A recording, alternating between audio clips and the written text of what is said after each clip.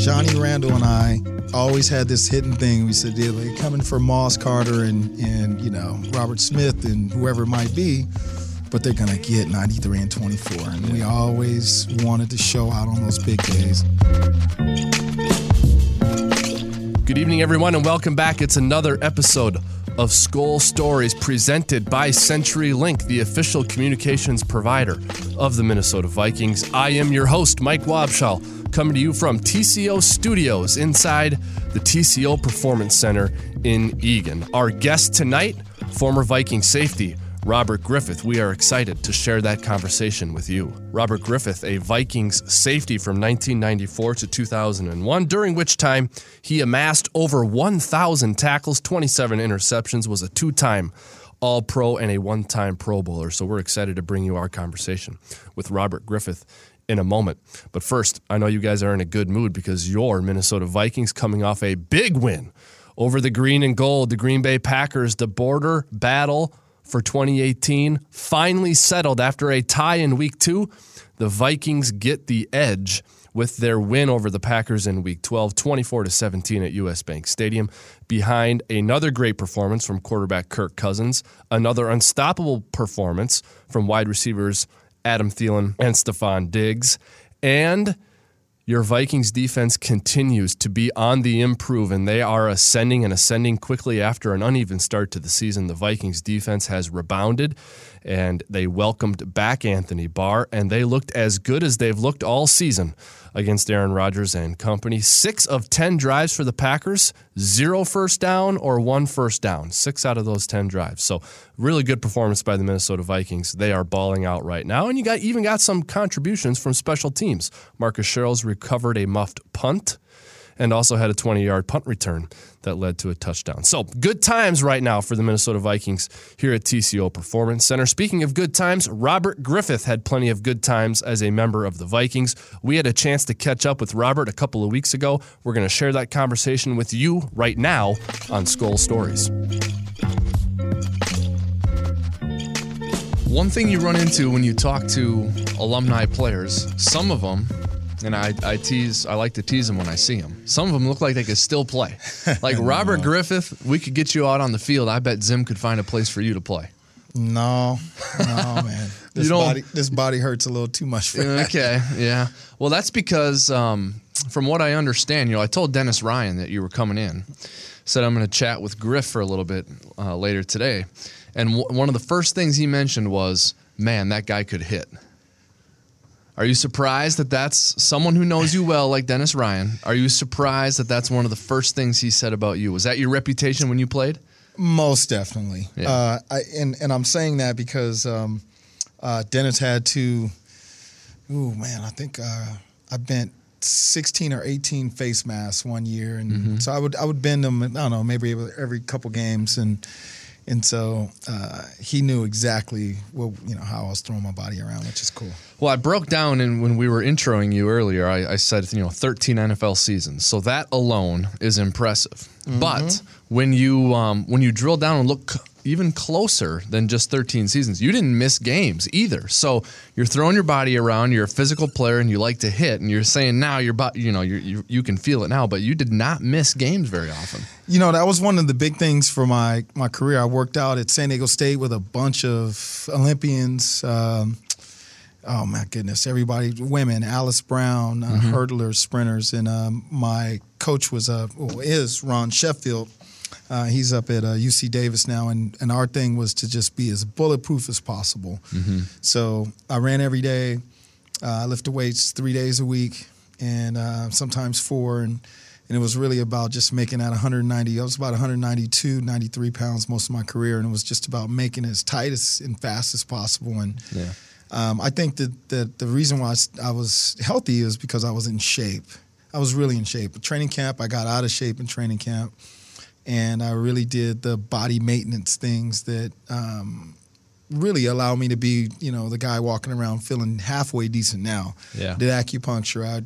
We did chiropractor every week, twice a week, and So, I kind of know how my body, worked and, how to fuel it, and definitely was in great shape. And I think that attributed to me, I missed 13 games in 13 years. Yeah. And so that's impressive. But I want to point out, I believe in 01, you must have had a significant injury in 01. Broke my leg, yes. Okay, there you go. You broke your leg. Because from 94 to 2000, it was 0 or 1, that right. you had missed, maybe 2 or 3 that you had missed total in that time. Right. So you had a broken leg in 01. Okay. Yep. Never. It's just incredible. I never forget that. I was on kickoff opening. Matter of fact, every play I got injured on was on kickoff. Oh man. Yeah. Every play. And so I was on kickoff. I was a safety.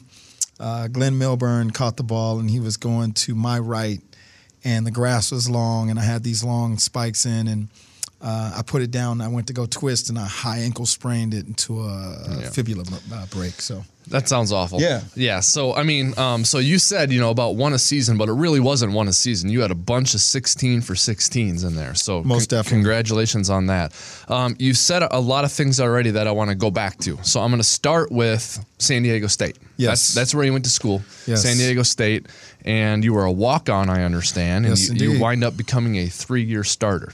Pretty yes, impressive. Indeed. Yeah, I was a late bloomer, 100%. So I graduated high school very early. I was, just turned 16, into my 16th year, and so I was underdeveloped. I was a pretty good football player, but I didn't get a lot of scholarships anywhere. I got Ithaca's and the Cal State Lutherans and D2 schools, and I noticed that a lot of kids from my era, we went to San Diego State, and I saw some players that got scholarships, and I noticed right away that, look, I covered this kid. I'm better than them. I just felt like I belonged, and they had my degree, and so I walked on in school, and I worked all these crazy jobs to play football and pay for school. And so, long to short, after I broke my arm, my second year, I missed 2 years of football. So I go 4 semesters. My third semester, I broke my arm. I tell my mom that I'm going to give it up and just work. And so somehow, miraculously, she came up with money for school. I went out there during spring football with this brace on my arm, and I was angry. Oh, my God, you guys. I think it fueled the way that I played the NFL, because I knew that it was not the anger but the aggression. But I was angry that some of these kids that I knew that I was better players than were on full scholarships. And so I played really, really well with a brace on my arm, and they gave me a scholarship, and just gave me wings, man. From there on out, I did not look back. Yeah, and sort of that whole overlooked or underrated thing continued even after being a 3-year starter at SDSU. You go undrafted. Okay. Yes. So every year during the draft, Griff, we talk about the players that get drafted and all that, and then an article that we write or a video that we do for the website every single year is pay attention to who these undrafted free agents are that the team signs, because some of them can matter. Like Mick Tingelhoff, Hall of Famer, undrafted, and we go through all these guys, and now Marcus Sherrills and Adam Thielen were undrafted guys who are now on our team. And they're ballers. So most definitely. Tell us about that, what it was like to go undrafted, and how that played into the early part of your career. Well, it just furthered the fact that I knew I could play. I mean, I played good ball in college, but I played this position. I played, rover or monster back. People call it a lot of different things, but essentially you're a will linebacker in 2-back set, and you're a safety / third corner on 1-back sets, right? Okay. And so I had an opportunity to learn a lot of different skills. So I had to learn how to fit on the run with linebackers. I had to go out and play nickel and cover fast, little slot receivers. I knew every part of, the coverage aspect, really from an inside, like as a linebacker and then as a safety and as a corner and as a, nickel.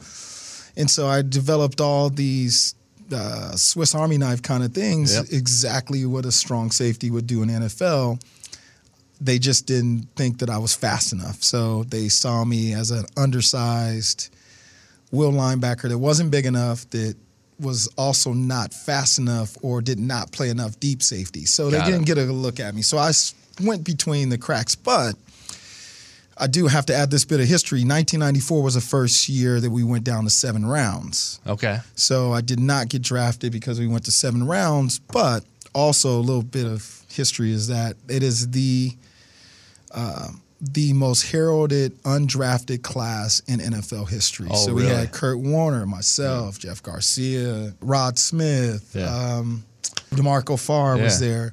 So we had a lot of guys that, the Hall of Famers and, Pro Bowlers and Rod Smith's all-time receiving. So that was part of me, I think, not getting drafted, even if it was like 10th round, 11th round, or whatever it might be.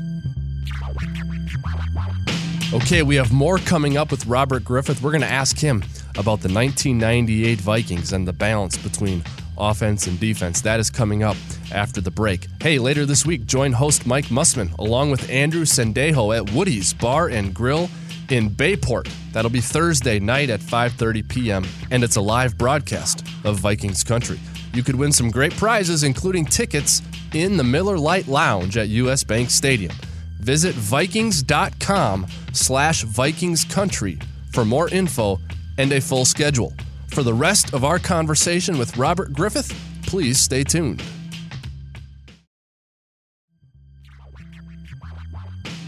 Hey everyone, welcome back. Skol Stories continues here on FM 100.3 KFAN. Before we get to the rest of our conversation with Robert Griffith, want to tell you about the Vikings Museum. 'Tis the football season, and what better place to spend the holidays with your Vikings family than at the Vikings Museum in Eagan. Fans can learn the fascinating stories and insider details of the franchise throughout its over 50-year history in fun and unique ways at the Vikings Museum. Learn more at vikings.com/museum. Learn more about Robert Griffith by listening to this. Well, I mean, you had over 1,000 tackles. Do you know how many interceptions you had? I got the number right here. 27? 27, like that? That's right. 2-time All-Pro, went to a Pro Bowl. You were the Vikings Man of the Year in 2000. So, you might have come in unheralded, but you certainly had a great career as a member of the Vikings. Now, one thing I want to ask you, the 1998 team, I want to know, because, we talked to you in Canton this year with Moss going in. And so everyone knows the 98 team as being the great offense, right? So was that chip on your guys' shoulder as a defense? 100%. Yeah. And I can tell you right now, Johnny Randall and I, before every game, and, during those years, we got 3 Monday nights and maybe even a Thanksgiving. We always had this hidden thing. We said, they're coming for Moss, Carter, and Robert Smith and whoever it might be, but they're going to get 93 and 24. And we always wanted to show out on those big days. And I know Johnny did. I think I had a few of those good games too, but it was always one of those things that we always needed a third or fourth guy that was really dominant to really get some respect, and we never got it. Yeah. What were? Do you remember any performances from that season? Whether it was an individual one or you guys as a defense, where it was like that was impressive that we did that. Some of the games that we won that were decided on a last minute third down, or so we beat Chicago last minute in that game at their place. We dominated a Jacksonville team. I think it was 50-3 or something at the end. Now that was a good game at home, but personally, the Cardinals game, so the divisional game, I guess the one before Atlanta, I had 2 interceptions, a bunch of tackles. Sure. I felt like I was a real difference in the outcome of the game, and that always feels good when you can be that guy. How would you, stylistically, that 98 team, that defense, how would you describe it from a style standpoint? We were not built to just shut people down. We play well in spots, and I think that was our claim to fame because we knew that we were going to score 28, 30 points, and so it was more of being good on third down, Yeah. So we took the little wins, and I think we expounded on them because we were always playing with the lead. And even when it got tight, we played good third down defense. And, we had Johnny. Johnny got doubled every play, and so we were playing 9 on 10 a lot of times. And so, we worked it out. Yeah. What do you think would have happened in the Super Bowl if you guys would have played Denver? I get to ask that question a lot, and, I have to say objectively it would have been a really tough game for us to win because we had so many guys on defense get hurt. So Johnny was out with the knee, Eddie Mack. We were down to, some of our journeymen, I won't say journeymen, backup linebackers. Bobby Houston went out. So it was Dwayne Rudd, myself, and Corey Fuller. We were the only starters in the game in the fourth quarter. And I don't think people really remember that, but we would have went into the Super Bowl banged up. And so it would have had to been a shootout for us to win it, I think. Would you have been healthy for the game? Oh, yeah. You were good to go? Oh, yeah, I was good to go. Yeah. Why did you wore jersey number 24, right? Mm-hmm. Why did you choose that number? Well, it's funny. My mom, a lot of people don't know, my mom played college ball, and so I never got a chance to really wear number 4 at practice, which I wanted to do here, but I did in Cleveland and Arizona. So I got 24 because I couldn't wear 4, and it was kind of representative of giving, my mom her just due for helping me out in college, and just, she's always just been kind of a quiet storm behind it. So that's why I wore 24. All right. Well, and that's why I wore 34 when I went to Arizona. So I had to keep the 4 in there. Okay, yeah. You after the Vikings, you played for Cleveland and Arizona. That's sort of where you finished. Did you play against the Vikings in any of those games? You remember that? Oh, man, the first preseason game, I think, when I went to Cleveland was here in Minnesota. Okay. So I turned around, signed, a couple months later, I'm right back. Yeah, that's how that works, The visitors' locker room. It was, Yeah, pretty strange. Yeah. All right.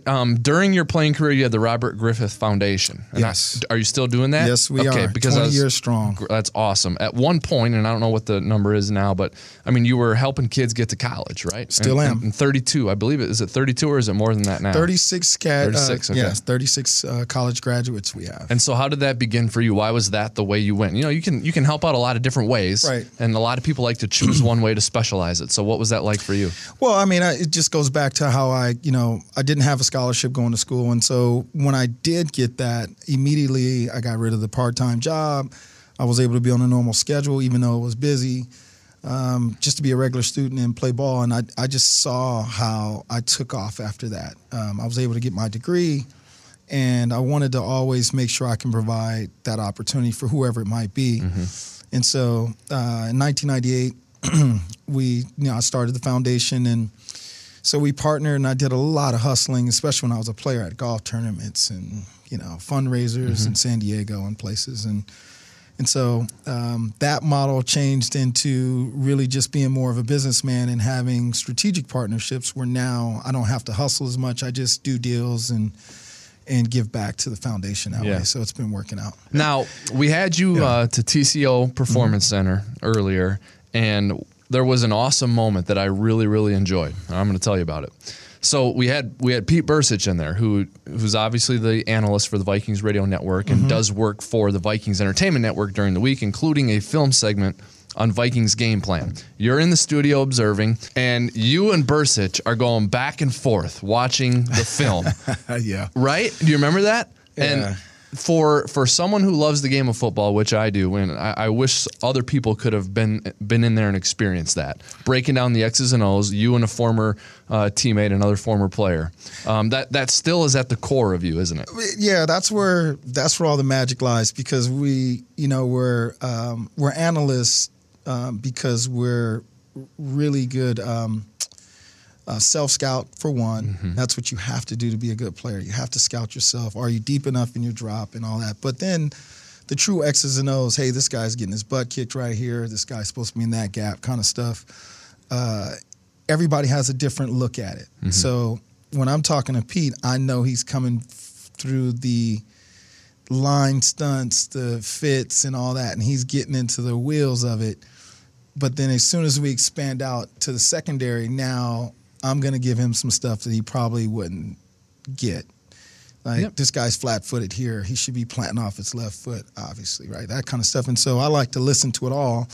And I think what you saw was us just, even though it's been 20 years maybe, going back to the X's and O's and just, trying to make each other better, I guess. We'll see. And the game evolves and changes over time, but some stuff is just nuts and bolts, and it's the same. And you can sit there and talk shop with another guy. Pete's a head coach of a local high school here, and you obviously still know the game really well. So it was just really cool to be in the room at that moment, watch you guys go back and forth. That's where all the magic is right there. Yeah. Do you stay close to the game? Do you watch SDSU? Do you watch Vikings games still? I'm not a big college fan because of the spread and some of the other stuff that's it's like 7-on-7 a little bit to me, but I do watch the NFL game a lot. Yeah. The Vikings are still my team. I still root for them, but I'm watching players and how they react to getting double teamed, and how like Andy Reid, what he's doing up in Kansas City with all that. It's incredible. Yeah. The opportunity that you can see how the game's changed, and then the rules obviously make it a little less physical, less collisions, and so as a defender, I'm watching like a miracle catch, right? Stephon Diggs. That play does not happen in my NFL, right? So he's going to get hit. Something's going to happen, right? But then you have this indecision of a safety, and so those are the kind of things I like to break down. It's just game's a lot different now. Very tough on the defender. Last thing I want to ask you, then we're going to go. Mike Zimmer, Vikings head coach. He's a defensive-minded guy. He likes aggressive, hard-nosed football just like yourself. What have you thought of Mike Zimmer's job here with the Vikings? Superb. I think that he's done a great job of, having not only a contender, but just being variable, different. Last year was a lot different than this year, and this year they're finding other ways to win. Until somebody stops stealing, Jesus. You know what I mean? Like, what do you do, right? But Dalvin Cook goes down. We don't miss a beat. McKinnon, we lose McKinnon. Now we have Murray that's stepping up on the third down. So I think he's doing because he's a defensive coach, and I don't care what you say. If you're an offensive coach, you're going to be better on offense. If you're a defensive coach, you're going to be. That's just what you know. I think he's doing a good job of delegating and being able to keep things multi-variable on offense and keeping the chains moving. Cousins is doing exactly what we thought he was going to do. Yeah. Awesome, man. This was a fun chat. Thanks for stopping by and joining us. Appreciate it. Thanks for having me. Okay, everyone, you have reached the end of this episode of Skol Stories, but fret not. Another episode of Skol Stories coming to you next week on Tuesday night. Also, don't miss the rest of this fun week as we get ready to take on the New England Patriots. Vikings Patriots from Gillette Stadium in Foxborough, Massachusetts. The game will be on Sunday, 3:25 Central Time kickoff. You can catch the game on the Vikings Radio Network. Thanks for listening to this episode of Skol Stories. This is Wabi signing off for now. Have a good evening, everyone.